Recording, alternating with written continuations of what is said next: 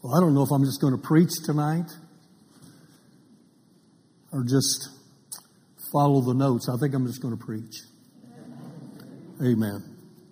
Praise God. We've been talking about revival. Revival is what our pastor has been displaying to us and showing us what it has to say in the Word concerning revival. But, the first part is getting revived, getting myself revived. And how many of you know that's a personal thing? That's something that I have to do personally.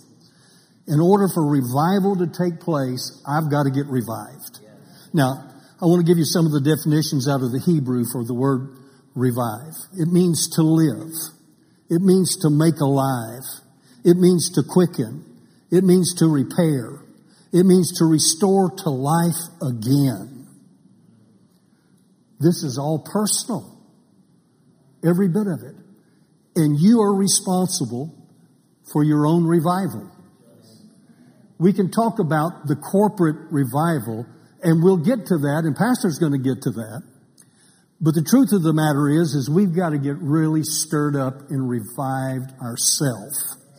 The church has set back on her good laurels and intentions. But the truth of the matter is the church is supposed to be leading the way. Not our city. The church is supposed to set the pace. And then we set the pace so that people can follow the way that they need to go. You and I have to get revived or vived enough so that we allow the Holy Spirit of the living God to literally flow through us. Just like Joseph said, the Holy Ghost should be able to have your attention at any moment. Whether you're on the job, maybe you may be on your job, you can't pray on your job. But how many of you know you can pray? You can pray. You can pray. Your spirit man can pray. Man, you just go take your bathroom break and go to the bathroom. Pray. Just obey God. Simply obey God. Psalm 85:6 says, "Wilt thou not revive us again?" Which gives me an indication they were revived at one point in time. The children of Israel were constantly. They would get on target. God would move in a very sovereign way in their lives, in their nation, and they would do absolutely great. And then they'd get off target again. They'd end up in a big mess. And they end up getting bound for hundreds of years. And then they'd cry to the Lord again. And the Lord would hear them again, just like we're crying to the Lord again. Our nation is in such a mess because the church has been in a mess. And that's the truth. The keys of the kingdom have been given to the church. The church holds the answers. We have the person of the Holy Spirit who has been trying to lead us and direct us so that we can get the results that God has planned for this planet called Earth. Jesus is just waiting for the church to get her act together. Jesus is coming, but He's not coming until the church brings Him back. The church is going to bring Him back. And it may be a remnant, but I'm going to tell you something. It's going to be a powerful remnant.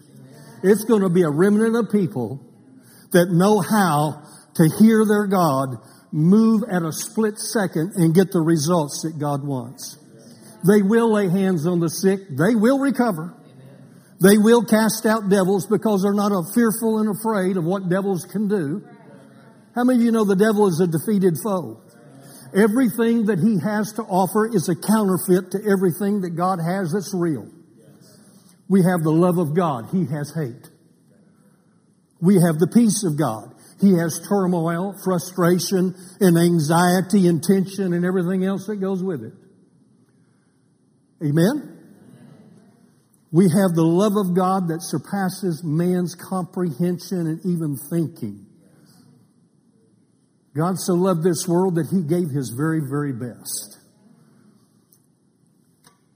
That if anybody would dare to believe and accept the plan that He has, He would not deny them. And you will not be denied. We have a covenant with God, the Creator of the universe. Let me make it plural. The creator of the universes.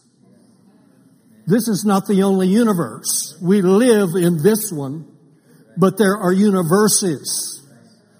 And God is in control of all of them. We serve the highest that there is. He has no beginning. He has no ending. How can we go wrong? He's anointed us. He's appointed us to be able to do exploits in His name. We have everything that we need. All we need to do now is get ourselves positioned internally, get ourselves inside straightened out so that we can accomplish what God has planned for you and I. Heritage of Faith has a great plan that God has for Heritage of Faith. He has a great plan for your individual life. What is our expectation?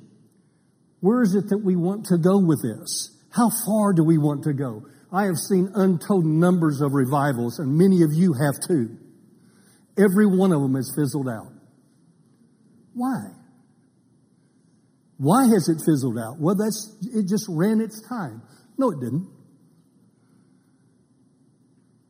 God wanted to get a revival going on. What happened to the Matthew, the Mark, the Lukes, the Johns, the Peter, the James, the Pauls? What happened to them? Well, Pastor, we still have them. Are you sure? I know we've got some dynamic preachers, and we do have some dynamic men and women of God. No question about it. But how many churches can we say today that are really, really in revival mode? Because revival mode is what's going to give us the position to be able to change our communities. And then saturate our earth. The last move of God, it says that the Spirit of God is going to move upon the latter and the former, and they're colliding together. And it's happening now. We're just getting the very beginning parts of it, but this is what's going to usher in the presence of the Lord. There's a true separation that has taken place between the churches and what's going on in churches today. We know there's a line being drawn in the spiritual reservoirs of the sands of God, where there are those that are turned on and then there are those that are not turned on. And we're going to know the difference. We're not talking about hyper faith. We're talking about a revival that God is expecting us to begin to grab a hold of. He's trying to get it to us so He can get it through us, so we can touch our community. It starts in our Jerusalem. That's what He told His disciples. Go to Jerusalem first. It starts at home. That's our Jerusalem. Getting our household in order. Listen to 2 Kings, chapter number 13. One of the definitions of revival was to make alive. 2 Kings chapter 13, verses 20 and 21. And Elisha died. He's gone.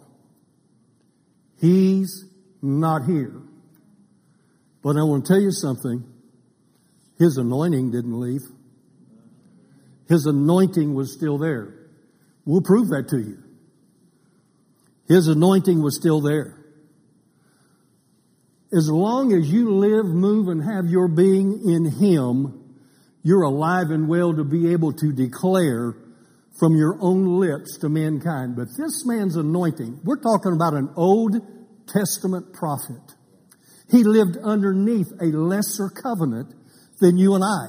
It was a good covenant because it was a covenant with God. But it was not the kind of covenant that you and I have to this day. How many of you know in the Old Covenant, only prophets, kings, and priests heard from the Lord? They were the voice of God to speak to humanity, and the humanity followed. But in the new covenant, we all have the person of the Holy Spirit. If we have welcomed Him into our life to take a leadership in control of our life, and I'll show you that in just a second. He said, Elisha died and they buried him. And the bands of the Moabites invaded the land at the coming of the year. And it came to pass, as they were burying a man, that behold, they spied a band of men, and they cast the man into the sepulchre of Elisha. And when the man was set down, he touched the bones. He touched the bones of Elisha. He revived. He revived. I wonder what happened to the band that put him in. It doesn't say. It says he revived and stood up on his feet. What do most people do whenever they see something that's dead and rise up?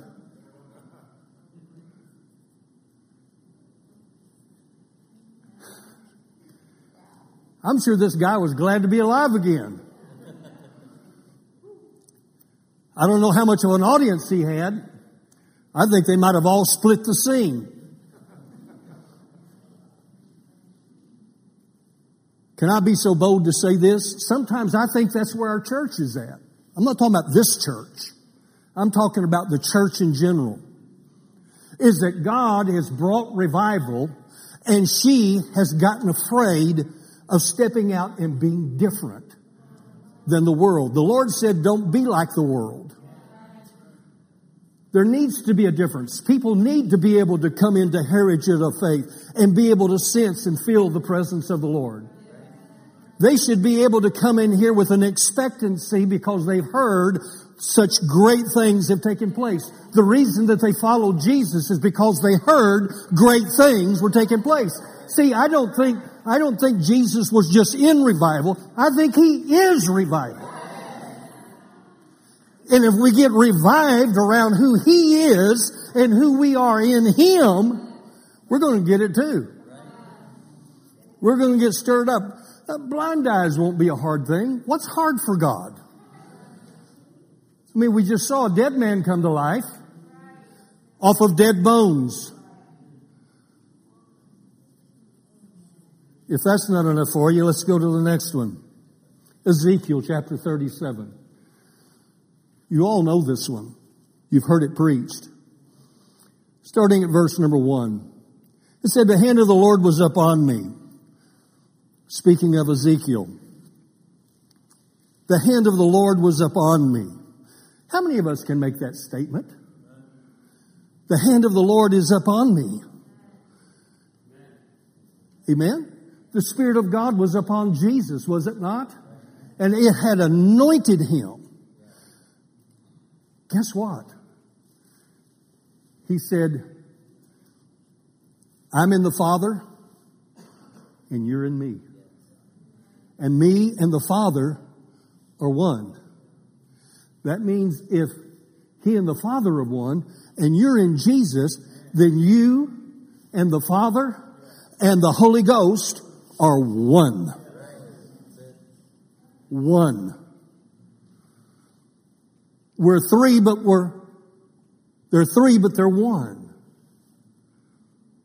And when you think about it, the Holy Spirit is the one who has been given the assignment to assist and to help you to carry out this revival mode upon this planet called Earth.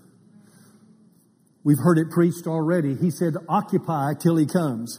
He did not mean sit down and just wait.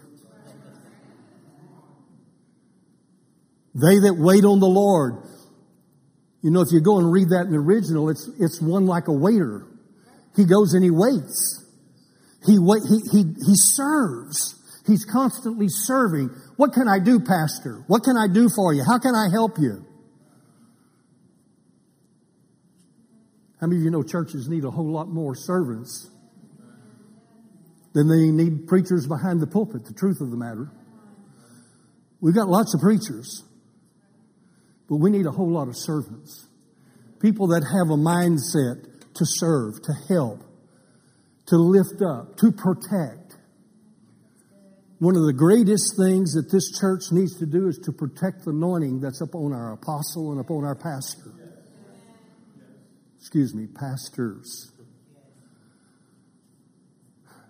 I can tell you the first lady of my house, she'll tell you she was the first lady of our church. The 3 churches we pastored. And I'll tell you something. When you get 2 together, hooked together as one, you got a powerful union that can accomplish great things, but they need others backing them up. Remember when the man of God, his arms got weak and his arms began to fall, and when his arms fell, the enemy began to win. But 2 men saw a need. The leader didn't ask for it. They just came and they just lifted up his arms to heaven because they recognized an anointing. They wanted to protect the anointing because not only did the anointing flow through their leader, but it was attached to the people he was leading. And as his arms were up, they were winning. And so they saw that when his hands went down, they were losing. So they went over and propped his arms up. And they won. Thank God for 2 helpers that were just willing to hold up 2 arms. And they won the victory. How many of you know they got blessed because of what they did? Are you in Ezekiel chapter number 37? Verse number 1. It says, the hand of the Lord was up on me and carried me out in the spirit of the Lord. Where did he carry him? He carried him out in the spirit. Kings, priests, prophets. Kings, priests, prophets. He carried him out into the spiritual world. How many of you know if we go out in the spiritual world with the Lord, we can see a lot of things we can't see here? How many of you know that one of the most important manifestations or gifts of the Spirit in this last hour is the spirit of discerning of spirits? You can see into the real world and you can see into the satanic world. You can see into what God is doing. You can see angels and you can see demons. That's part of the manifestations of the Spirit that comes with the new covenant relationship cut in the blood of Jesus Christ. And He makes it available. All 9 manifestations are available to you. All 9. They're available to you.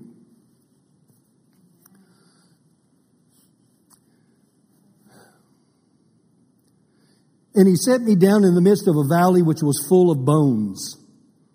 Here we go, some more bones.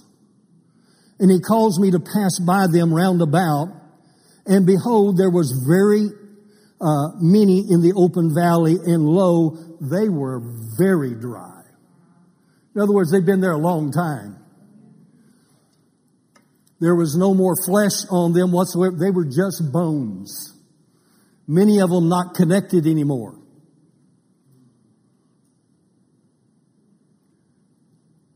And I'll be bold enough to say that many times the church isn't connected the way she needs to be either.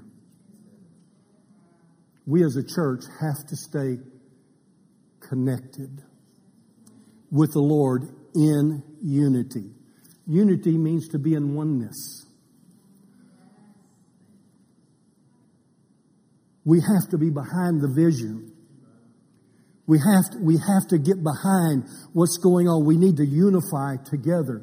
The psalmist in 133, I may read it a little bit later, but it tells us that where unity is, there is where the blessings are. How many of you want to be blessed coming in and going out? Then we have to be in unity. Now, I know that this church group right here is probably the perfect group because you're here on Wednesday night. Some of the greatest services we ever had was in the middle of the week. The greatest moves of the Spirit of God was in the middle of the week. It's exciting whenever you get to see blind eyes opened up, deaf ears unstopped. Listen, we live in America. You mostly see this in the foreign field. Why? Why do we see it in the foreign field and we don't see it in America like we should? It's because they don't have what you have. You have no telling how many different kinds of Bibles in your home. You have access to TV to be able to watch any program. You can go to Christian bookstores in just about every city that there is. There are churches on every corner. Everywhere. We live in a land that flows with milk and honey. The gospel has been preached here more than anywhere else, and we've sent out more missionaries into the world than any other nation. That's the reason she's still sane today and she's still together today. But I'm telling you what, we're struggling because the enemy has tried to get an upper hand on what's going on. But I'm telling you this too, that God is stirring up His people once again, and His people are beginning to say, hey Lord, we need help. That's all Peter said when he began to sink. Listen, this guy's an expert swimmer. He's a fisherman. He knows how to swim. And he begins to sink. And the first thing he does is he looks at Jesus, who is standing right there. And he begins to sink and he says, Lord, help me.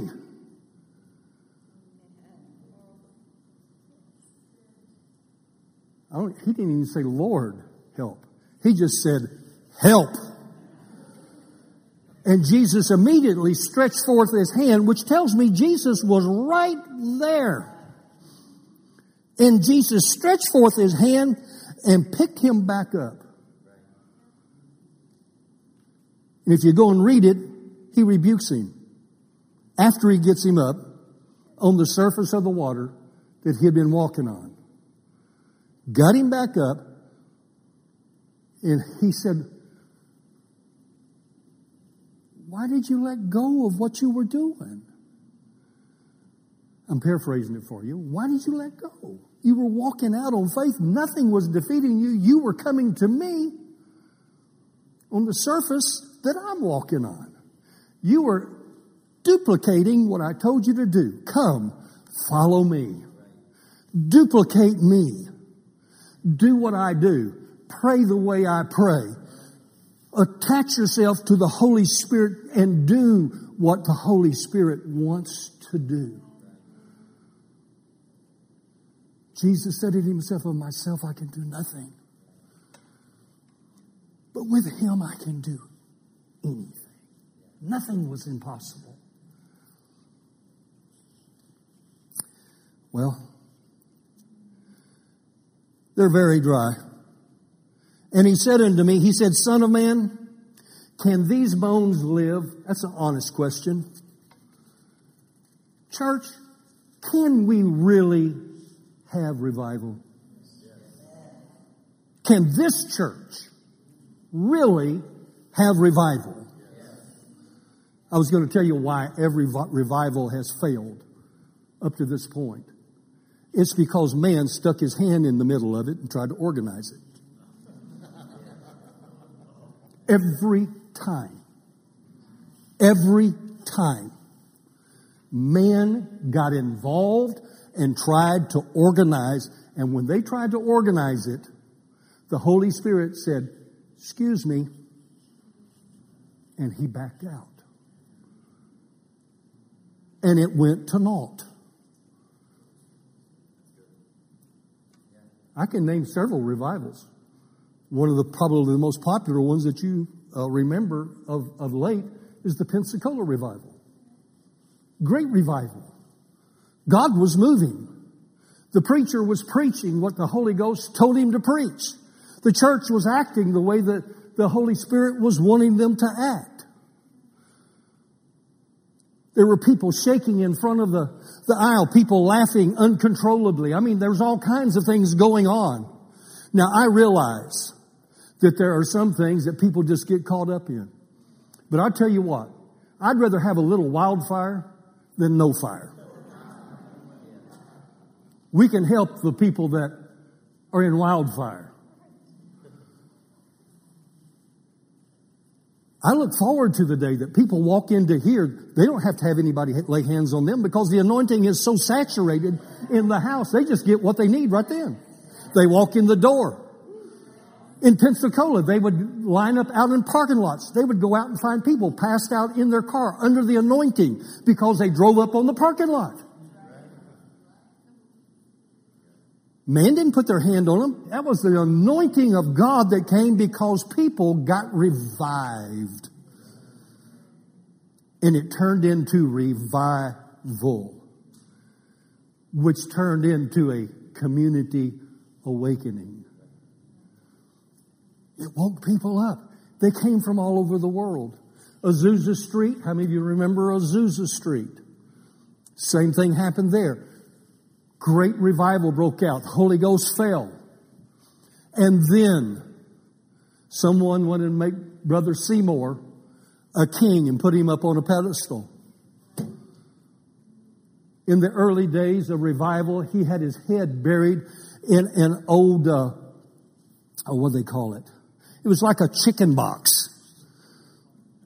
It was just a wooden box. He'd stick his head down in the middle of that box and pray for hours.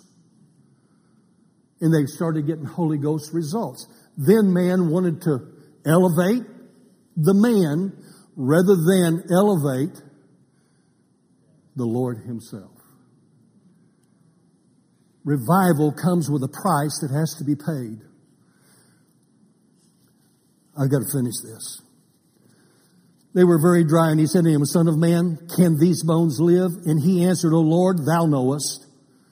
Again, he said unto me, he said, prophesy unto these bones. Why didn't God just bring the bones together? Because God has always wanted man to carry his position in his role. In the new covenant that we have in the Lord Jesus' blood, that covenant gives you and I the right to move in the direction that God wants us to go if we're willing to follow. Remember, Jesus said, come, follow me. Follow me. And that word follow, again, I'll tell you, it means to duplicate. Do what I'm doing. Duplicate what I'm doing. How many of you know when he gave them authority to go out, he anointed them to go out? They went out without anything. God made provision for everything. And when they came back, their testimony was, Lord, all these things that we've been watching you do, it was working for us.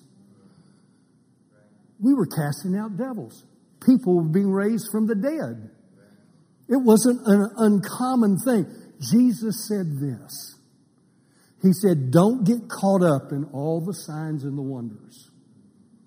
He said, be thankful that your name has been written in the Lamb's Book of Life. All that matters, bottom line, it's not about the church, it's about you. And how far will you and I go with revival? He's going to have what he said he's going to have. He's going to have a last day church. He's going to have it. My question is are you going to be part of it? Amen. When you get into the presence of the Lord, he's not going to say, did you go to Heritage of Faith? I know it's going to shock you, but he's not going to ask you what church you were a member of. He may ask you who your pastor was because they've been given an account of responsibility to take care of you according to Hebrews in chapter 13, I believe verse number 10. I believe it says that they've been given the charge and the responsibility for watching for your souls that they might give an account and that they might do it with joy and not with grief. That's the reason that the pastor has to be positioned at a place where he can have his anointing protected. He can't be putting out every little fire that pops up in the house of God. That's the reason we have elders, and that's the reason that we have deacons, is to take care of those matters. Amen? That helps to protect our pastors so that they can hear from heaven to do. That's the reason that he's asking the man of God. He says, now I want you to prophesy. I want you to speak into these dry bones. Exercise your authority. Is this good? Are you getting anything out of this?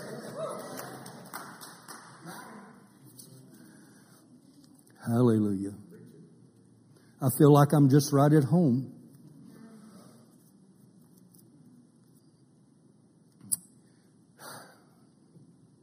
He said, prophesy unto these bones and say unto them, O you dry bones, hear the word of the Lord. Hear the word of the Lord. Man, this guy's on target. He's hearing what the Holy Spirit is speaking to him. The Spirit is the one that took him out. How would you like to hook up with the Holy Spirit and just walk out and hear what the Holy Spirit's telling you? Well, you can. Because He's in you. To will and to do of His good pleasure. God's pleasure. He's not here to glorify Himself. He's here to lift up and to edify Jesus Christ of Nazareth and God the Father. He's still the same. Jesus is the same. The Holy Spirit is the same. God is the same. They just don't change. It's you and I that have a problem with that.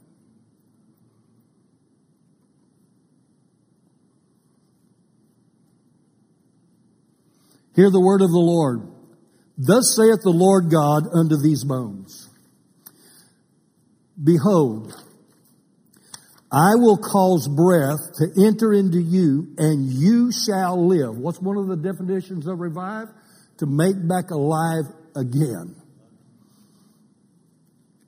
And I will lay sinews upon you, and I will bring up flesh upon you, and cover you with skin, and put breath in you. And you shall live, and you shall not, or you shall know that I am the Lord. So I prophesied as I was commanded. And as I prophesied, there was a noise, and behold, a shaking, and the bones came together, bone to his bone. And when I beheld, lo, the sinews and the flesh came upon them, and the skin covered them above. But there was no breath in them.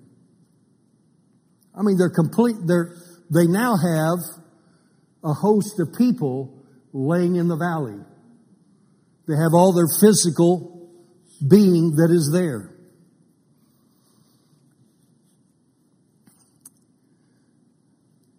Then said he unto me, he said, prophesy unto the wind.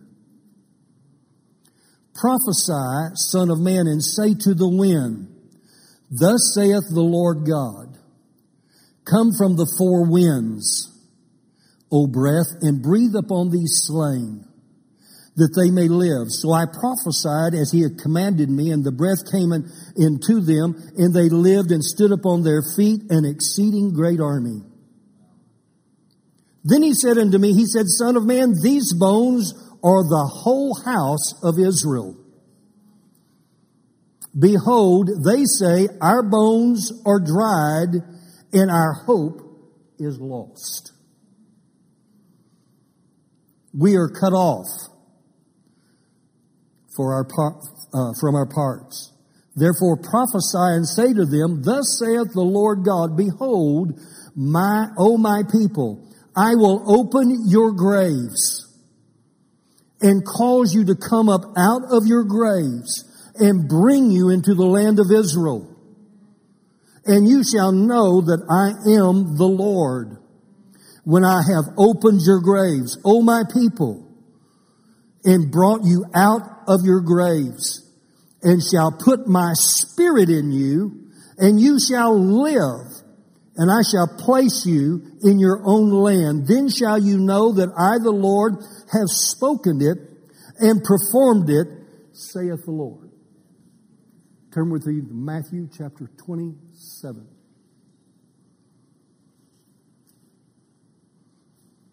Ezekiel has gotten this hundreds of years before this event takes place. Remember, he was in the Spirit. This is what he saw in the Spirit, and God commanded him to speak to those bones, prophesy to them. How many of you in 27? We'll read verse number 50, starting at 50. This is when Jesus was being crucified. Jesus, when he had cried again with a loud voice, he yielded up the ghost. And behold, the veil of the temple was rent in twain from the top to the bottom, and the earth did quake, and the rocks rent.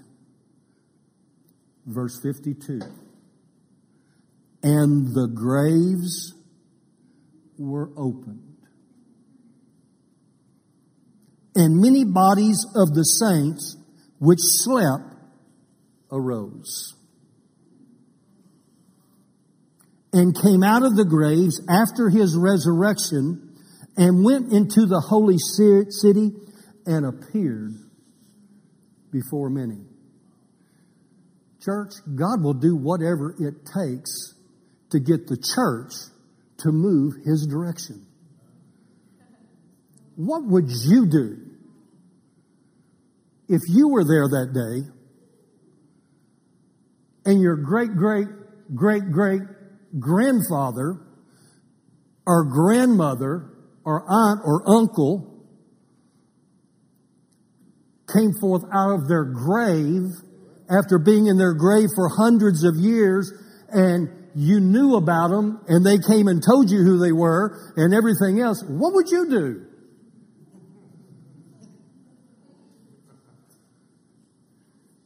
That's like walking up to a graveyard and people just start coming out of their grave.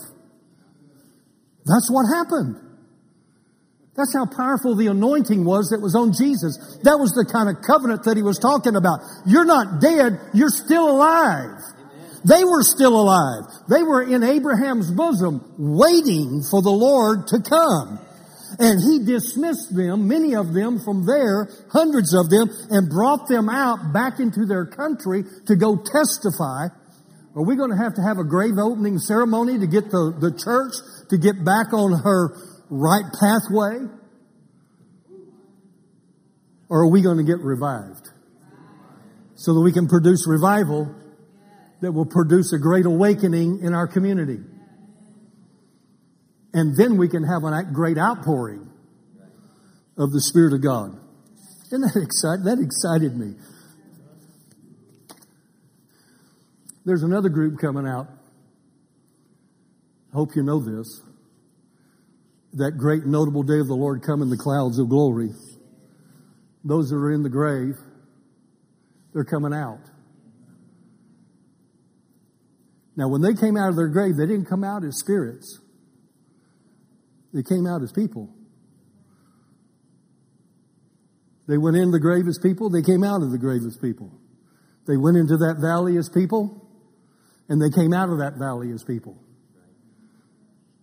The Lord says that in the last day, the trump's gonna sound, and the dead in Christ will rise first. And we which are alive and remain shall be caught up together with them. Well, how are they going to get back? I thought they were in the presence of the Lord. They're going to come back. They're going to re-inhabit their earth house once again. Man, that's nothing but just dust. What do you think you're made out of? You think God has lost the particles of your life? Well, they were consumed by fire and their ashes were scattered everywhere. Do you think that he doesn't know where every little particle is at?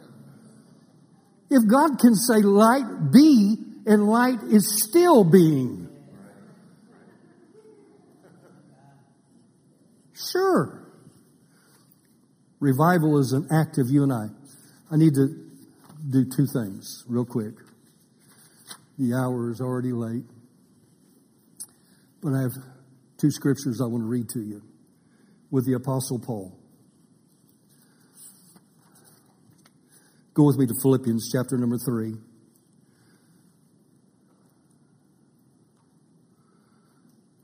While you're turning there, I'm going to read to you out of Ephesians chapter 5, verses 14 through 16.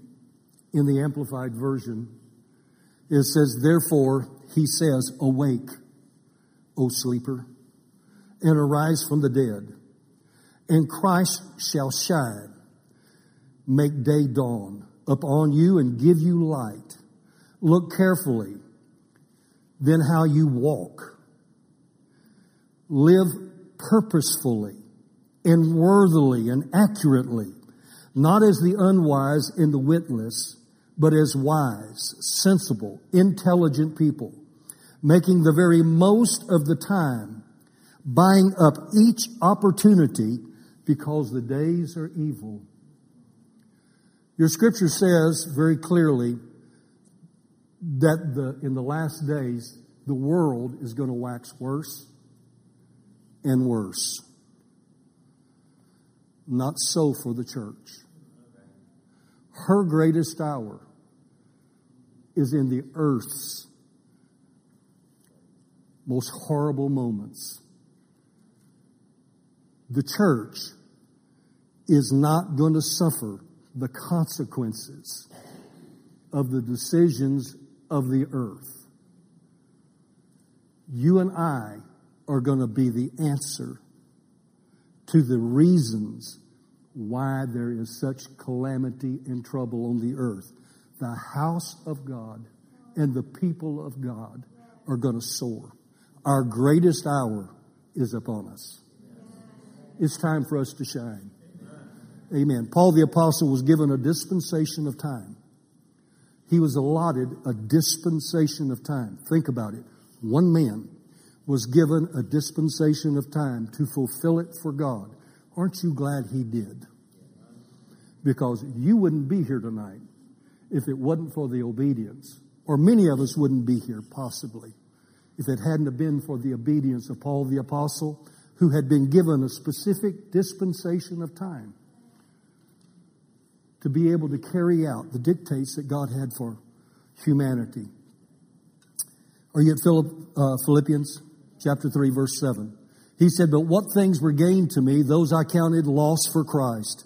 Yea, doubtless I count all things but loss for the excellency of the knowledge of Christ Jesus my Lord, whom I have suffered the loss of all things and do count them but dung." Better term, manure. "That I may win Christ and be found in him, not having mine own righteousness, which is of the law, but that which is through the faith of Christ, the righteousness which is of God by faith, that I may know him, that I may know him, that I may know him, that I might have an intimacy with him, that I might know him and the power of his resurrection.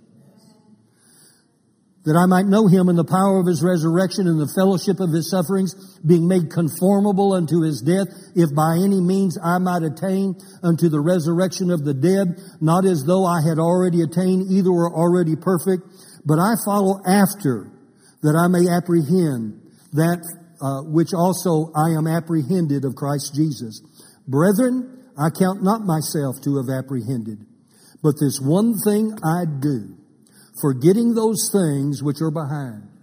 Cut your old dogs off of you. Get rid of them. That's all baggage. How many of you know you carry around a stinking dog long enough, it really gets stinking? You take a dead dog and tie it to you and carry it around for a little while in a bag. See what happens. Don't shout me down.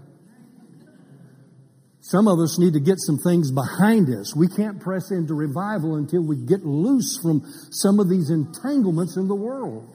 He said, lay aside the sin that so easily besets us. Not to walk in faith is to walk by sin. Because whatsoever is not of faith is sin. Because it takes you down the natural road. And the natural road cannot produce for you and I what needs to be produced for the church.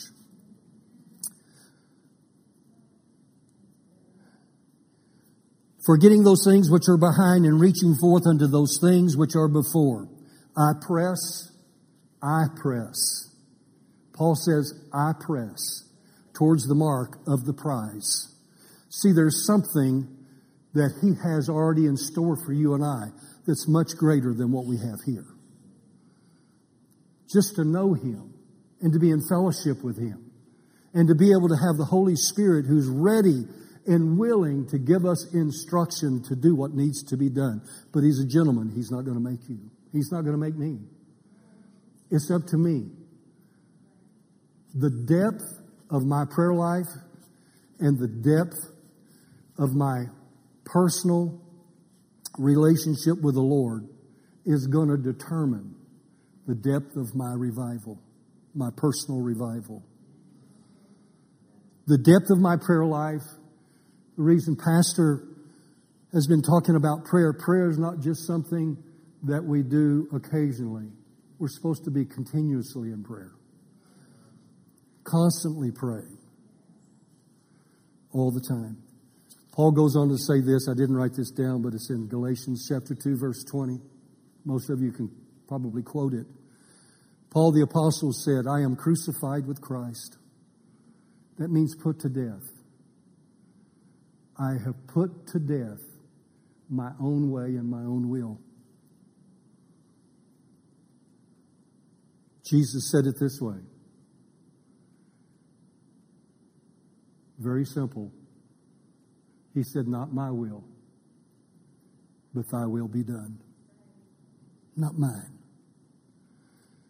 Don't you think things crossed His mind whenever He was being tortured and being prepared for the crucifixion? He had never known anything but total, complete bliss in the presence of Almighty God, but yet He was willing to come and suffer the consequences of man's decision so that He could captivate and capture and win everything that was necessary for you and I. Amen. I am crucified with Christ, nevertheless I live, in the life that I now live in the flesh. I live by the faith of the Son of God who loved me and gave Himself for me. I want to hear, well done, thou good and faithful servant. Come and enter into the joys of the Lord. That's all that matters.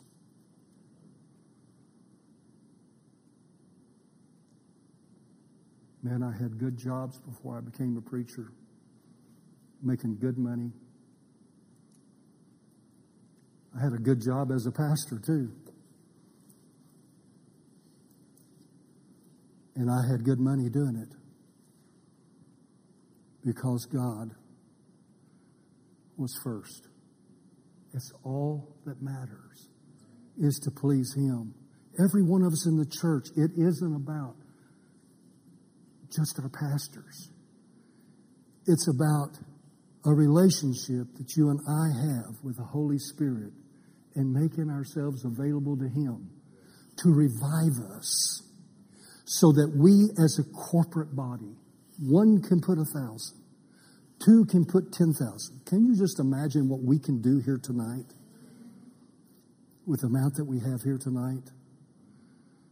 There's nothing too big and there's nothing too small for the Lord. God bless you.